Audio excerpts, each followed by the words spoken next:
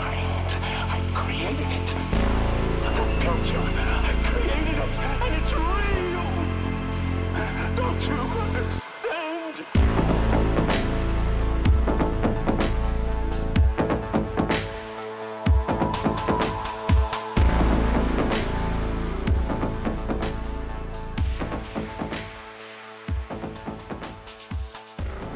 Welcome to Struggle Session. I am Leslie Lee III.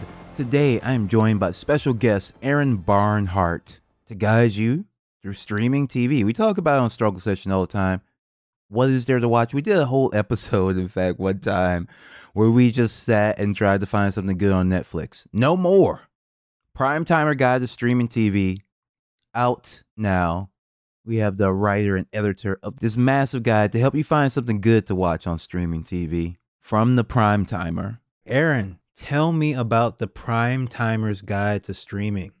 You know, I was in the TV business probably. I have no idea how old you are, Leslie, but I've got into this 30 years ago, and I got into it through this thing called an email newsletter. I know that's fallen completely out of fashion now, but no. It's kind of come back with Substack. It's kind of like Patreon 2.0, right? Because it really allows you to super serve the people who are your best listeners, and but it also presents this really neat, clean newsletter format that I would have killed for back in the 1990s. But that's how I got off the ground, and then I got into mainstream journalism. I was a newspaper TV critic in Kansas City for 15 years. And then I got out of it because I kind of thought I'd done all I needed to do and said all I wanted to say about television. And then streaming happened. And suddenly TV just exploded and really took over for the movies in all but the genre stuff, you know, the big blockbusters, which obviously are not to be sneezed at. But so much of what used to be old Hollywood, the kind of those independent filmmakers and even, you know, mid-budget films, those have all gone over to streaming TV. And so when I came back to television, it was with Prime Timer, and it was with the goal to sort of sift through all of this, just this unending spigot of content and make it comprehensible to people, because I just discovered that there's just a lot of frustration and pain among people who couldn't figure out what to watch next because there was just so much on.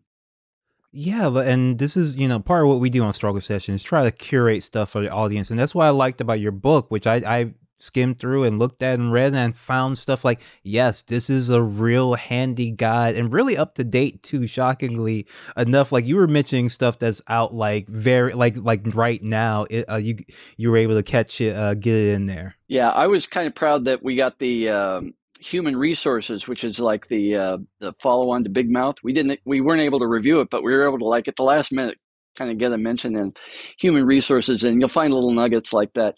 Look, it's a challenge putting out a printed book or an ebook, but we just felt like this was what we needed to do to help people sort through this stuff, because there's so many shows you can recommend out there, so many good shows, but curating it, that's the key word, right? Curating, sorting it, organizing it, helping people understand, you know, if you like very British dramas, here's some more you can watch. If you liked Ozark, here are 6 other shows you can watch. That kind of thing. And we felt the best way to do that was to press it between 2 covers of book, because that's the kind of guide that we grew up with, the Leonard Maltin and the Roger Ebert and the Video Hound guides. And back then, those were guides to movies. But we just felt it was time to do one of those guides for streaming TV shows. Yeah, we are at a point where most of the content in the book is stuff that is original to streaming, at least a significant portion of it. I feel like you couldn't do this book, you know, a few years ago. There just wasn't enough good stuff. But now that they've kind of taken over the market now, like there is so much content, but how you sift through it. I often make a joke that, and people always find this is true, that I tell them, go look up your favorite character actor, you know, or maybe even your favorite actor, maybe not the top list, like a Sarah Paulson, you know. Go to their IMDb. I bet you they have a streaming TV show you've never heard of. Absolutely, it is just amazing. Like, you know, Norbert Leo Butts, or we have a 24-page index, so I'm cheating here, or a Laura Dern or Giancarlo Esposito. Of course, we all know what Giancarlo's doing now. He's kind of like that guy now in movies. Christina Hendricks. The list goes on. There are so many people out there that are doing streaming video because there's so much content. And, when we launched Primetimer, there were basically 3 big streaming guides. This was only 3 years ago. There was Netflix, there was Hulu, and there was Prime Video. And that was it. And now we have a big 9. It's just become a big 8 because Warner merged HBO Max and Discovery. I mean, they're 2 separate channels for now, but they will be coming together. But think about just what it would mean to go from 3 behemoths to 8 in a matter of 3 years. It's been really a staggering amount of content that's just been generated, which is why, as you noted, we've really tried to focus just in the last 5 or 6 years of streaming video and to sort that all out for people. For one show, like I really cannot believe people didn't go crazy for, especially when at the moment it came out, because she was about the hottest actress in Hollywood. Naomi Watts' Gypsy on Netflix. Oh yeah, came out. I thought it was pretty interesting. My partner didn't like it as much. I thought it was pretty interesting, at least an interesting start. Comes out, no one talks about it, gets canceled. I could not believe it. The reality is that Netflix built its network, it's on volume, on putting out a lot of shows and doing these one and done seasons, shows that really showed a lot of promise. Gypsy, The Irregulars. We could probably make a fairly long list very shortly of shows that people actually liked, and Netflix kept on the air for just a handful of episodes. But I think the news about Netflix having a decline in subscribers for the first time in a decade, and their stock losing, what was it, 35% of its value? Something like $50 billion of value evaporated, which is just kind of like staggering. That's bigger than Elon Musk's bid for Twitter. I mean, just this enormous amount of value disappeared, and now Netflix is kind of like forced to grapple with the fact that they were throwing money around like a drunken sailor, and they felt they could afford to cut loose these shows that were actually well received instead of doing the hard work of developing promising shows into 2nd, 3rd, and 4th and 5th seasons. Yes. Which it wouldn't do with most of those shows. I'll bet going forward, Leslie, they're going to be doing that more often, because that's really how you make money in the TV business, the old-fashioned way. You generate franchises, and then you bring them back every year, and you bring that audience back that's looking forward to the next season. Yeah, so let's talk about some of these established, franchises, and where that people might have, watched on earlier before the streaming era, and what they can find new that, might fill that gap. So the number one thing I think people are looking for, and I think the streaming companies have been looking for, is a new Game of Thrones. Oh, yeah. So we all know what Prime Video is trying. I actually think that they are active on several fronts, trying to develop these large fantasies. Every fantasy author, living or dead, is seeing their work go through bidding wars, because people want to do that. They want to have these big sprawling casts. They want to have the multi episodes, the weird features like the unique languages and stuff like that. That kind of immersive drama you're going to see. I'm seeing develop both. I think Pachinko on Apple TV Plus is a good example of one of those shows where it could go really deep.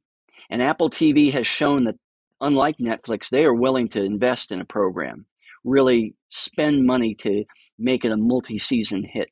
Even something, my partner was watching For All Mankind. Oh, yeah. And I wasn't interested in the first season really at all. But then when it gets later on, I'm like, okay, maybe I need to sit down and watch this. Yes. But that's what Ronald Moore did on basically every show he's worked on in the past. Of course, we think of Battlestar. But that can only happen when a network shows faith in it. I would say that Prime Video is probably the next network I would think of in that regard. Disney Plus might be a little limited simply because if it's going to develop that kind of thing, it really needs to stay in kind of the family arena. And I used to say that Disney Plus would never have a TV anime show for adults. I'm now walking that back a little bit. I think it's possible you will see Disney Plus and Hulu forge some kind of merger, or they'll start to share content, and it won't be so important that everything on Disney Plus be acceptable to to 8-year-olds.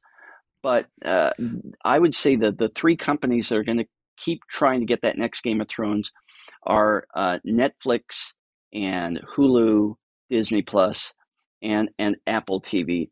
HBO Max, it's just, they haven't had a lot of success in that space since Game of Thrones, with the exception of I'm trying to remember what's the ones, the man and woman robot on the on the planet raising Raised by Wolves. Raised by Wolves, thank you. So that's probably the closest that they have to something like that, and that's another show that has really taken a new turn in subsequent seasons. But those would be kind of like my most likely candidates. Yeah, what do you think of something like The Witcher?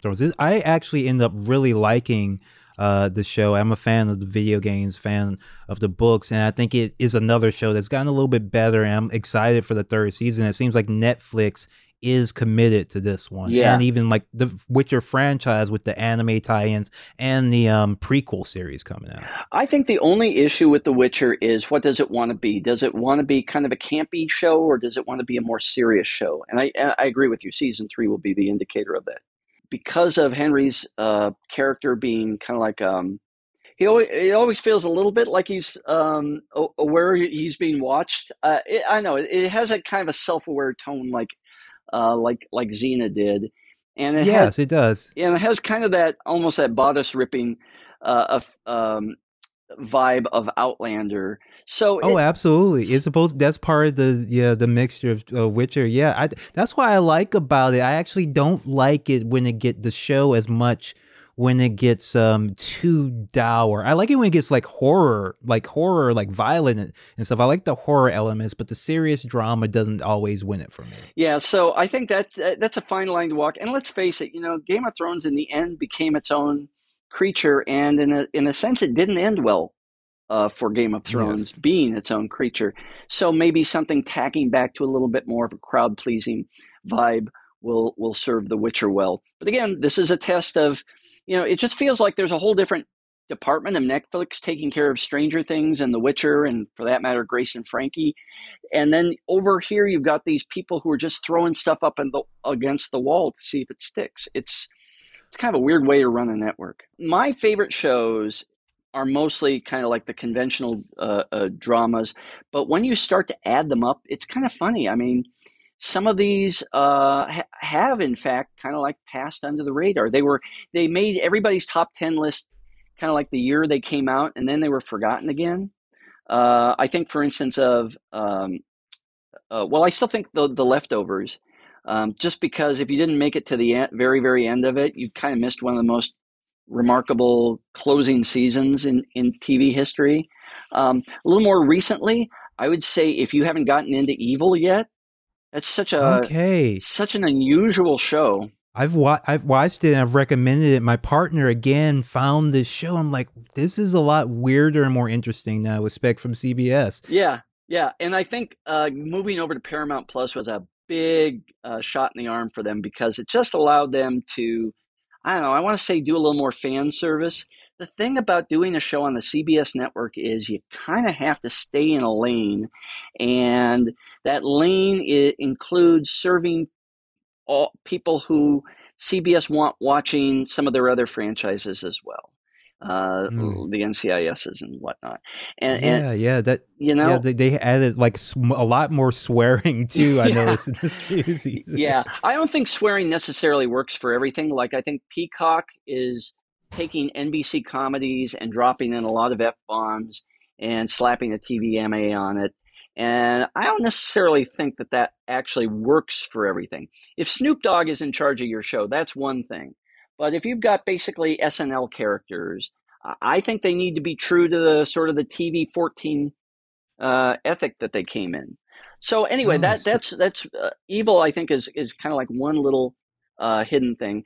The big business in drama though lately hasn't been series; it's been limited series, and there have been so many of them. I mean, we've got in our guide, we've got I think we've got probably 30 of them in sort of our top of the list, and I don't even know where to begin with them. But I always loved like historical dramas like Ethan Hawke and The Good Lord Bird. And I love that because that was a passion project for him. James McBride's National Book Award winning novel about John Brown was a very squirrely thing no one would ever turn that thing into a movie. But Ethan Hawke envisioned it as a multi-part miniseries, and I thought it really paid off. I think right now, people, if they haven't gone back and watched Chernobyl on HBO Max, boy, oh boy, first of all, it was a fabulous show to begin with, but it really resonates right now with what's going on in the world. So if you're looking for a good retro watch, Chernobyl on HBO Max, I would say that on Netflix, show that I think gets passed over a little bit is Made, which is part of this whole category of shows that are based on nonfiction accounts that also include Nomadland and Dopesick and the what's the one about Elizabeth Holmes, the Dropout. These are all fictional adaptations, dramatic adaptations that actually really did justice to the nonfiction book. Made is about a young woman who's trying to get out of a really abusive relationship, and she finds herself, having to start with cleaning toilets. It's really a remarkable show. And the other thing that's happened that's been the real revelation in the streaming era is all of this foreign content now that was so hard to watch. I remember trying to watch Life on Mars from the UK when it came out in the mid-aughts. And it was just, people said, you got to watch Life on Mars. I'm like, how do I get it? Because you can't watch British television in America. That is not a problem anymore. There's so many things. So like, I know I fell in love with Babylon Berlin, the Netflix series, most expensive show in German TV history. People, Netflix really specializes in this, but Hulu with the Deutschland shows, Deutschland 83, 86, 89, again, kind of a relevant series and really interesting. And what's the one with J.K. Simmons and J.K. Simmons in it? Never got so much as a whiff of Emmy nomination. I thought that was one of his. Oh, I think it's called Counterpart. Maybe? Counterpart, yes, that was one of the best. Performances in a show that I feel like really never got its due from the Academy. But then again, I remind myself as a long-serving television critic, neither did The Wire. So just because it doesn't get awards doesn't mean it isn't awesome. All right. Well, Aaron, thank you so much for joining us. Tell people one more time where they can find the book and where they can find you. The Primetimer Guide to Streaming TV. It's actually dropping May 3rd everywhere you buy or order books. And it's a big, fat 432-page guide to everything, including, if you're shy about cord cutting, we've got really the ultimate cord cutting guide. We'll get you over into streaming land in no time. Yeah, I do want to mention this is good. Like, I got a lot out of it because it's a good index of like shows and stuff. But like, if you need to get your parents going on their Roku, this is pretty good too. This is very useful for that. Well, Aaron, thank you so much, folks. Thank you so much for listening. Be sure to like and subscribe. Check out the bonus episodes on sesh.plus, patreon.com/struggle session, or strugglesession.substack.com. Playing this out. Here's Ganser with a brand new track, People Watching.